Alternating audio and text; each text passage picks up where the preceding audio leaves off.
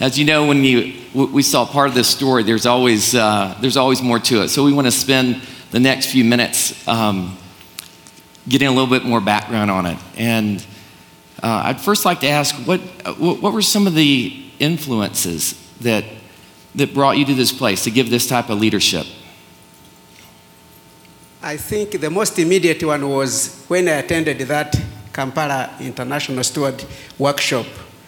But the underlying one was when I was at the age of 16, that was my first year in secondary school. I read about a man called George Mueller. The book called him the father of orphanages, how he lived by faith in England and he brought up so many orphans. I think those two factors influenced me so much. And just so you know the time frame, this took place in 99, 2000. And when I asked him, I said, how long did it take you to get to that workshop? It's about 250 miles from Kampala to my home.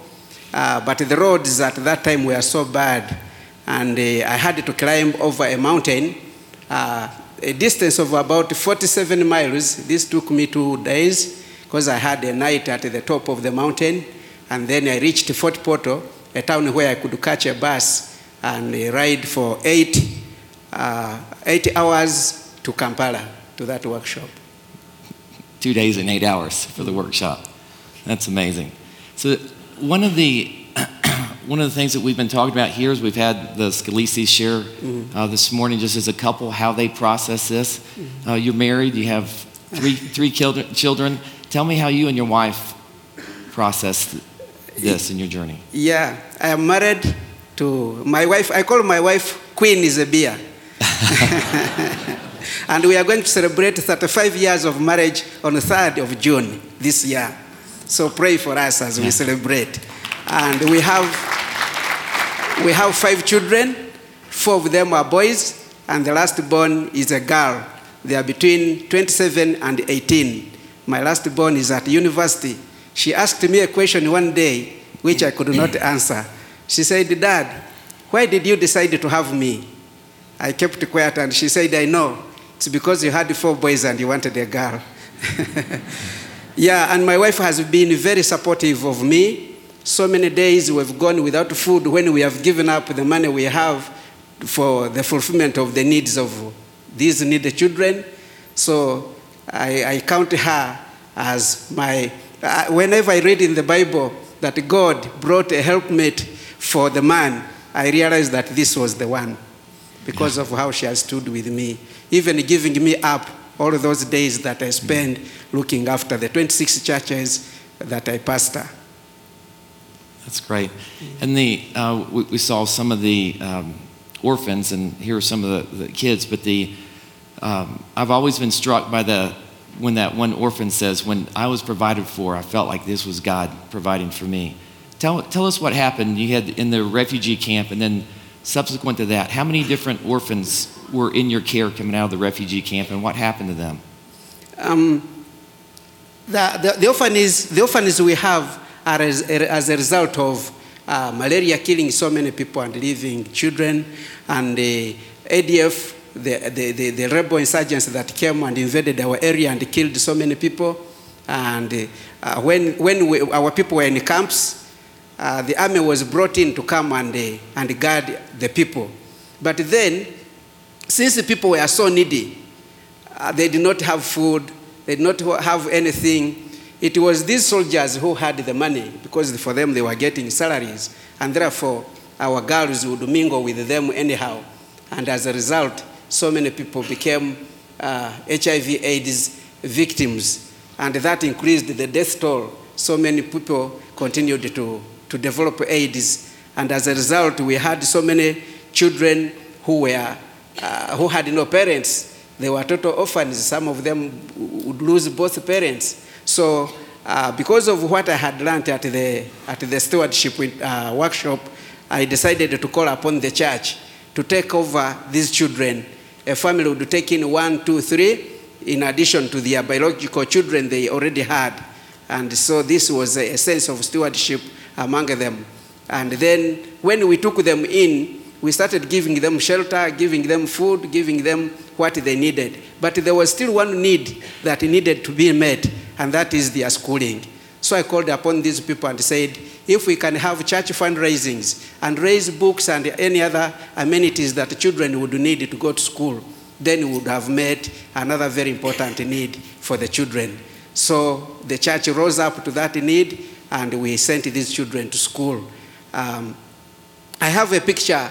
I have shown it to him. I wish I had it here, of where we found these children naked and in a devastated form in the year 2000. So I have called this one 2012, and the other one the year 2000, and we call that our Ebenezer, where God has moved us from and where we are now. So that's how the church rose up to meet the needs of the children. But 3 years later, God gave me an idea. I just can't understand how God keeps giving me ideas. God gave me an idea and said, instead of looking after these children in those different schools where they are, why don't you bring them in one school where you can nurture them in Christian formation so that they can have Christ formed in them? And I told the church, and our churches rose up to that need. So we started constructing a school, and we put those children in school. But then our other dilemma was, how do we pay the teachers? Paying the teachers became very difficult. So I allowed in other children who had their parents so that the money they contribute can meet the needs of the teachers. But even when we did that, the parents in the community, where their incomes were very low, imagine a term, that is 3 months for a child to be at school, in school for 3 months. We charge about $3. But the parents still failed to raise the $3 in 3 months. So that became a dilemma. The teachers could not get their salaries. God gave me another idea. I don't know how they come. God gave me another idea. He said, now, move from this poor community, go to the city and establish a school there. There, the parents have at least some good incomes, and they'll be able to pay for their children. So we moved and put a school in that other city, and the parents started paying school fees. This is our first year of the beginning of that school. But these 3 months, we have seen parents pay, and the money is going to pay for these teachers in this other school. And that way, the children are being sustained. But it is something like a dilemma. I feel, I don't know how I will ever get out of this, because we surmount one problem, another one raises up. We go over one problem, another one raises up. Now the problem we have is the small number of children who are coming in who are able to pay, so that we can meet the needs of our 126 children who are total orphans. So the greatest need I have now is to have a dormitory, a hostel type of, where parents from even distant areas can send their children, and those who are able to pay, then that money would be increased. But how to put up 2 rooms for these children is still a dilemma in my mind. But that God who always leads us through these things for the good of his children, I think is going to do it. Faith is not physical, it's not tangible, it's not something that you can look at and measure.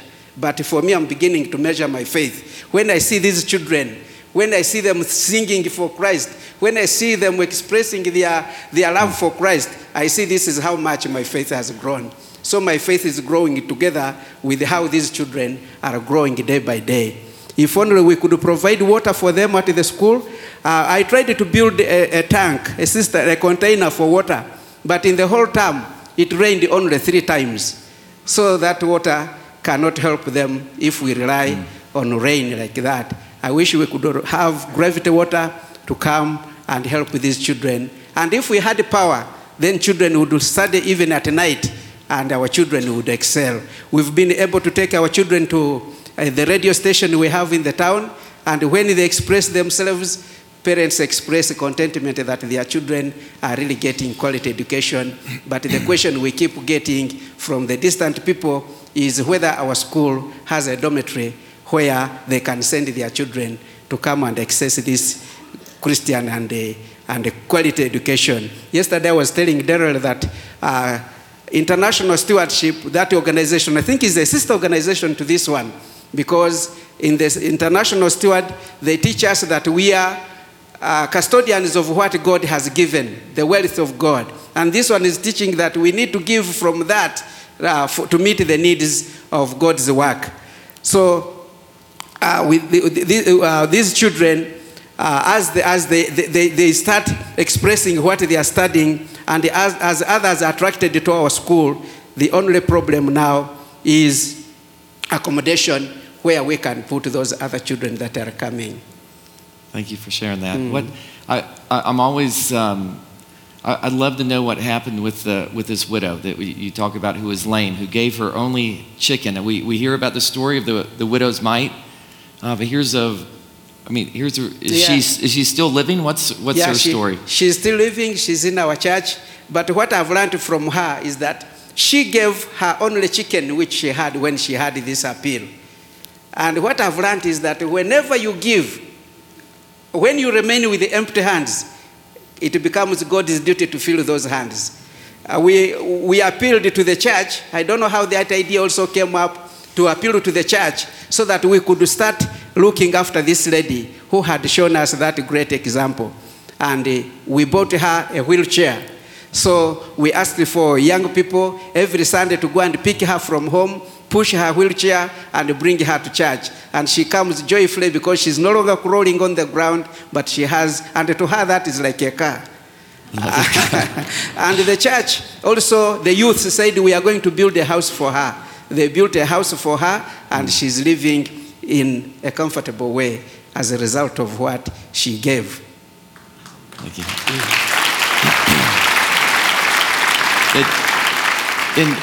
In 2 Corinthians 8, Paul tells us about the Macedonian church and gives testimony to them. And he says, in their extreme poverty and undue hardship, welled up rich generosity. And I always marveled at that. How does that equation work? Extreme poverty and undue hardship in rich generosity. The adjectives there just kind of blow you away.